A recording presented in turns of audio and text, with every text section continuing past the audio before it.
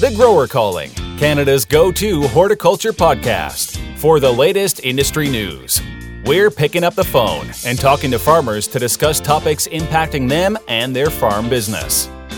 This podcast is proudly sponsored by BASF. We create chemistry. Carbon taxes are going up. They are $50 per tonne now, but the federal government has announced incremental increases to reach $170 per tonne by 2030. For growers, this policy will increase prices on fertilizer, as just one example. I'm Karen Davidson, editor of The Grower.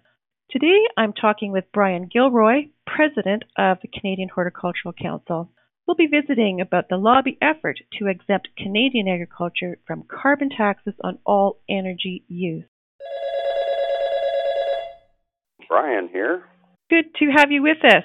Brian, some of the headlines these days are saying that carbon taxes are a bigger risk to farm viability than climate change. What's your view on that? I don't agree with the statement. Yes, carbon tax is a significant risk to farm viability, but so too is climate change. Climate change is a much bigger threat. Over the last few years, we've seen extreme weather, from drought to tornadoes to heavy rain, floods, more drought, and these things are more of a threat to the delicate fruit and vegetable crops that we grow. Although the carbon tax is going to become very problematic in the not-too-distant future, right now I think the need to tackle climate change trumps it. As we know, growers have been trying to mitigate climate change for several years now, whether that's frost fans or whether that's different and sundry pieces of equipment. What can you say as an Ontario apple grower? You are sequestering carbon because you have a perennial crop. You're not disturbing the soil. But what about the fresh vegetable growers or even the potato growers who are using a lot of tillage? What is the Canadian Horticultural Council's case for saying that all of horticulture should be exempt from carbon taxes? We grow an essential commodity, food, and we grow healthy food. I know that for a lot of vegetable growers, tillage is an essential part of producing those crops. Crop rotation is very good at mitigating the need for thorough tillage every year, and it's also meant that it's reduced use of synthetic pesticides. These are all things that we're willing to work on, but for me, Karen, to be quite blunt, is that what's going on in the realm of crop protection right now is far more stressful and riskful for growers of fruits and vegetables than the carbon tax. This is an immediate issue. We've got real problems with lack of funding for both PMRA and the Pest Management Center. Just last week I heard some shocking numbers that for reduced risk pesticides, the budget's actually dropped from $1.5 million annually to just around $200,000 annually. These are things that are essential so that we can get into the area of being more sustainable. I'm really disappointed that these vital services have been cut to the extent that they have. Now, I apologize for going slightly off topic. The number of issues that fruit and vegetable farmers are balancing right now is, I'm going to say, unprecedented. What's making the carbon tax very worrying for me is that it's at $50 a tonne now, going up to $170 a tonne in 2030, which seems like a long way away, but it isn't. These increased costs through this carbon pricing is going to add significantly to all of the inputs that we have. Sure, and when you say all of the inputs, I mean fertilizer in particular, but are there others that you're thinking of? Well, anytime something is trucked to us, or anytime something is trucked away from us, there's going to be added costs to that. Things are changing, and I think the number of people who are still not accepting the fact that our climate is changing and it is getting more volatile, that those people are few in number. We can do something to turn this ship around. So I've been reading some various research that says that the carbon tax is really a tax on production and that it should be changed to a tax on consumption. In other words, well, here's an example. I mean, Canada is a great exporter, and the numbers continue to go up. But the idea is that if we were to ship certain vegetables or fruits to Japan, for instance, that the consumption tax should be paid there by the consumers. What do you think of that idea? I have to think about that some more, because fruit and vegetable farmers are price takers. Okay? We're not able to set a price. We deal with a very few buyers. The pressure on prices is very real. If our inputs go up and we can't charge more for our crops, we have to be able to eat that difference. And our ability to eat that difference is getting slimmer all the time. It's essential that when something is dramatically increasing our cost of production, that we address it either by getting more for our crops or finding some other way to reduce our costs or go out of business.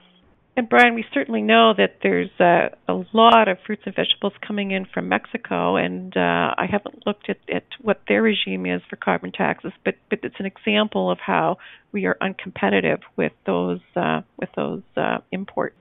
Natural gas and propane for greenhouse should be exempt from the carbon tax. My largest energy consumption that isn't covered currently is my electricity costs. And here in Ontario, electricity costs are somewhere between non-competitive and crippling. To store one 20-bushel bin of apples costs over $50.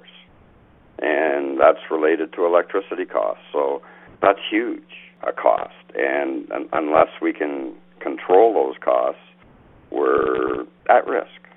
It's one of those things that doesn't seem severe now, but left unchecked and on its planned trajectory, it will impact us dramatically in the not-too-distant future. Is the Canadian Horticultural Council partnering with any other groups on this request to exempt agriculture? We work really closely with the Canadian Federation of Agriculture and the Canadian Produce Marketing Association, as well as all our provincial members. It's vital that we do work together on any issue so that our message is similar enough that it doesn't confuse government. And how difficult do you think it will be to make the case for such a diverse group of commodities? It's always challenging to represent people who have different messages or ways that they grow food. And I know that the differences between grains and oilseeds farmers and fruit and vegetable farmers on a lot of issues is significantly different. But that still doesn't mean that we can't support one another in messaging. Look for the best way forward for the clear majority of people involved. So of all the issues currently active at the Canadian Horticultural Council, how would you rate the threat of carbon taxes? You've indicated a few minutes ago that this is down the list, but maybe this is an opportunity to indicate all of the, say the top 5 that are currently on your plate.